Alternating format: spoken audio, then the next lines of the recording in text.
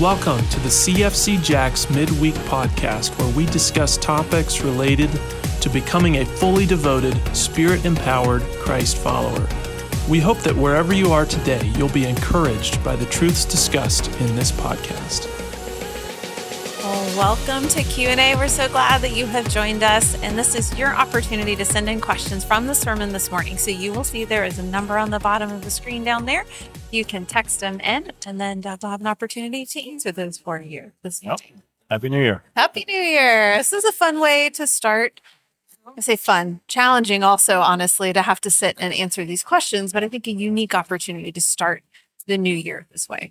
Yes. So what is the, because I said fun on Thursday night, and the guy says to me, I don't think that was fun. That's not the word I would use. And so I was like, okay, what is the right word? Challenging? Is that the right word? Challenging. There's another word I'm thinking of that isn't coming to my mind right now, but it just brings this new level of self-awareness, as you're thinking through your walk with the Lord in current state. So very reflective, but very honest. Yeah, that's a good one. It was a reflective time, hopefully. And I was hopeful that the ideas didn't, sometimes you can't think beyond the ideas that people use. So I was trying to give ideas to help people. I hope it didn't hurt. I think it was helpful to start jogging a thought process. Right. At least for me it was, but there were some that I was easily, oh, yep, that's me. Thanks for listening. Did you want to share any of those? No, okay. I thought you might say that. We do have a first question here. I'm actually asking for more detail about greater grace. So it says, Can you give an example of how God gives greater grace? I couldn't seem to answer that question. Okay. So let me say again what for myself personally, by greater grace, that comes from the book of James in the New Testament. He gives a greater grace. And I think the greater grace concept is this idea that, yes, we have been given grace in our salvation, that our sin has been forgiven past, present, future, and we didn't deserve it, but God gave it to us. But then we continue to fail. That sin has been forgiven, but there continues to be a greater grace that we experience in spite of our continued failure, fears, falling short, shrinking back. And I use those words because for me, I know that like the last one of regret that I put on the list of controlling fear. I don't think I would say fear has controlled me, but it would love to, and it has at times. Sure.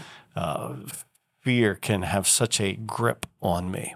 And so the greater grace has been that in spite of my fears, the Lord has not only saved me, but the Lord has caused me to step into my fear and teach and lead, the two things that I would never, ever want to do.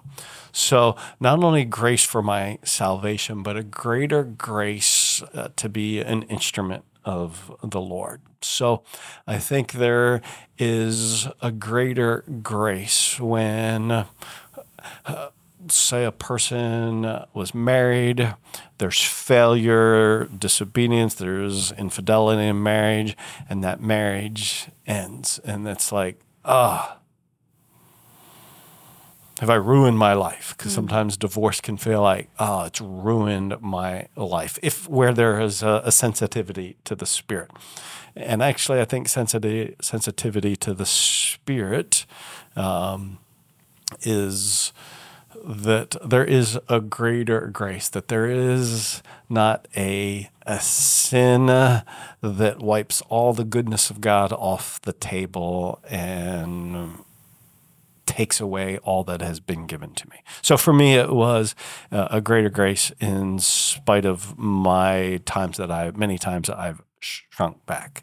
I've seen a greater grace in an individual in my life who multiple failed marriages, but currently in a marriage where they both love the Lord and love one another, and and honestly would go, I never would have imagined that after all my failure and my shame and my sorrow, that I'd be able to be in such a joy-filled marriage.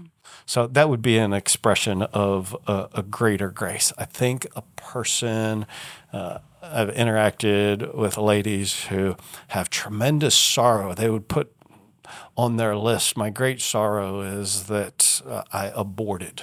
And then God gave me a child and gave me another chance to have a life and build into a life. That would be an expression of greater grace. There was a time in my life where, though I was born again, I had such a terrible temper. And it was literally why I didn't play tennis competitively in high school, because I knew I couldn't play tennis and keep a testimony for Jesus at the same time, which is really sad, but I would get so angry. And a greater grace has been that the Lord has not only forgiven me that, he's given me victory over that. So if you were the person that sent that question in, I hope that helps of an expression of greater grace. And there's probably, sitting back and thinking through points where you've been through a really difficult situation, whether it's by your own choices or someone else's, and then looking at those points of gratitude where the Lord has worked despite the hard. Those are incredible moments of greater grace. Yeah, if one of the lists I talked about was prideful decisions, and I didn't listen to counsel, and I did what I thought, even though godly people told me not. I did what I thought, and God has been gracious. I've experienced the hardship of that, but God has also been gracious and allowed me to experience him and still have joy and a second chance or a third chance. So I think that's what's happening with greater grace. Absolutely. Question here, when we were talking about where you currently are with the Lord, how do I get from where I am with the Lord to where I want to be? Yeah. Well, when it comes to making progress in our relationship with the Lord, there's some key factors. Honesty. 1 John 1 speaks very clearly about being willing to admit where I am, that he who says he has no sin is a liar and the truth is not in him. So growth begins by, and this is why part of why we were doing what we were doing this morning, is acknowledging really, where am I? So it begins with an honest assessment of where I am with the Lord, where there's honest assessment, there's almost always going to be confession, not just of action. Sometimes we limit our confession to action, and we need to go, no, it's more than just, I did a bad thing. I did a bad thing. I did a wrong thing because I wanted a wrong thing. And I knew it was wrong, but I wanted it. I was just rebellious and hard-hearted or demanding. It's a confession that not only acknowledges my behavior, but gets at my desire and my heart. So honesty, confession, seeking the Lord's forgiveness. And then growth is becoming with a heart of gratitude, a heart that says, Lord, I don't deserve to be closer, but you've allowed me to come closer. And I have, from my perspective, ruined it, but you can redeem it. So honest confession, and then a heart of gratitude for God's grace in your life. Then, and this may seem further down the path than maybe some of you who are listening and go, I would have said it differently. Then, because of a heart of gratitude, then I begin some of the practices of reading the scriptures, because the scriptures reveal to us who our God is and what he has done for us and how he loves us and what it means to walk with him. So out of a heart of gratitude, I begin to read the scriptures. Out of a heart of gratitude, I begin to worship, and not just attend a worship service, but actively engage in a worship service. Out of a heart of gratitude, I begin to, as part of my worship, give as God has blessed me. Out of heart of gratitude, I begin to connect with other people and seek to be a help to them as they are a help to me. Out of a heart of gratitude, I want to go as God's gifted me, and I begin to serve. But here, I hope that was clear. Yes, growth comes as a result of some specific disciplines of reading our Bible and of worship and of fellowship and of service. Those are the critical disciplines of growth. But if we don't start with the heart issues of honest confession that leads to a heart of gratitude, of grace, then these simply become mechanical, the things we talked about. And our relationship with the Lord isn't much of a relationship. It's just a list of things to do and not do. So I hope you'll cultivate a heart in the growth, not just a discipline. Now, heart leads to practices. It's not, I'm not saying it's just something I feel. Heart leads to practices, but practices apart from heart will not lead to relationship. I remember who was it talking about a gratitude journal. I've heard this many times, but even writing down and taking time to be intentional and writing down that which you are grateful for that the Lord has done in your life. Yes. And then when you reflect over that and thinking small things, big things, because the Lord knows what we've already gone through. He knows what we're going to go through. Our sin's not a surprise to him. Like we can have honest conversations and we can honestly share our gratitude and our struggles with the Lord. I think, Tracy, that in the text when Peter says, Lord, you know all things, he's acknowledging, Lord, you know where I am. You know the grief. You know what I'm grieving over. You know how I feel shame. You know how I didn't do what I said. You know all those things. And I don't think that is a reassuring thing in our life. That the Lord knows, and he still said, let's take a walk. He still said, feed my sheep. So what I noticed, maybe this is, it's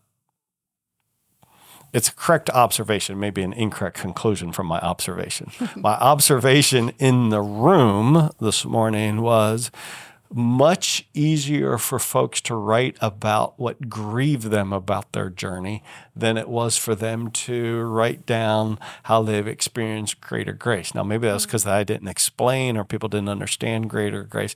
But again, we so often go to where we fail as opposed to God's grace to us. So that gratitude journal, I really do think the heart of our relationship with the Lord is a heart of thanksgiving and gratitude for grace. That's where it flows from. So cultivate that. Maybe a gratitude journal is a way to do it. Or start each day. I've heard some people say start each day with something that you're grateful for the Lord's provided for you. Well, when you talked about the grief and thinking more towards Thanksgiving, the next question was about dealing with grief over their shortcomings and their walk with the Lord. And they said it never goes away. The grief doesn't? The grief. Yeah. I'm not going to argue with that. There's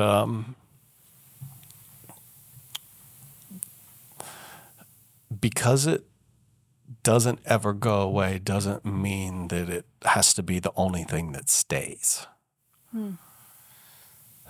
First Thessalonians 4 talks about those grieving over loved ones who've died, but there is a grieving while believing. So it doesn't go away. There will always be sorrow for a prideful decision, a foolish decision. So because the grief doesn't go away, what I mean by that doesn't mean that you can't embrace grace as if somehow grace will get make the grief go away. It just doesn't mean that grief is the only thing that stays. In fact, sometimes the grief stays as a continual reminder of grace in our life. Sure. And we think, oh, no, if there was grace, then the grief would be gone. I think we grieve and believe simultaneously. We can. We don't always, but that we can grieve and believe simultaneously. Yeah, I mean, I'm going to do a funeral tomorrow for a gal who was in my youth group, and it's just been so hard. And I grieve as mom and dad grieve with all their hearts. And I don't say don't grieve. Don't grieve only. Grieve and believe that the promises of God are true and that the hope of Christ is real. And what he says about how he redeems and works really is true. So grieve, but don't grieve alone. Oh, and don't grieve alone there. As you said that, that's... Only by yourself. Only by yourself. Yeah. We don't grieve alone and we don't believe alone. We have been made for community as well. Absolutely. Yeah. Absolutely made for community. Well, thank you so much for all of your questions this morning. As you know, you talked about here at the end, community. If we can help you in any way get connected with community here at Christian Family Chapel, it'd be a privilege to be able to do that for you. So would you reach out to us here at the church? And we would love to help you get connected with a class or a group or something to start helping you build community. And if you've been online, come join us on campus. We'd love to see you one week here on campus. So thanks for all your questions. Hope you have a great afternoon. God bless. Thanks for listening to this episode of the CFC Jacks podcast. Be sure to watch as we release new teachings weekly, along with additional content during the week. If you'd like more information about our church, please visit us at www.cfcjacks.com. Thanks for listening.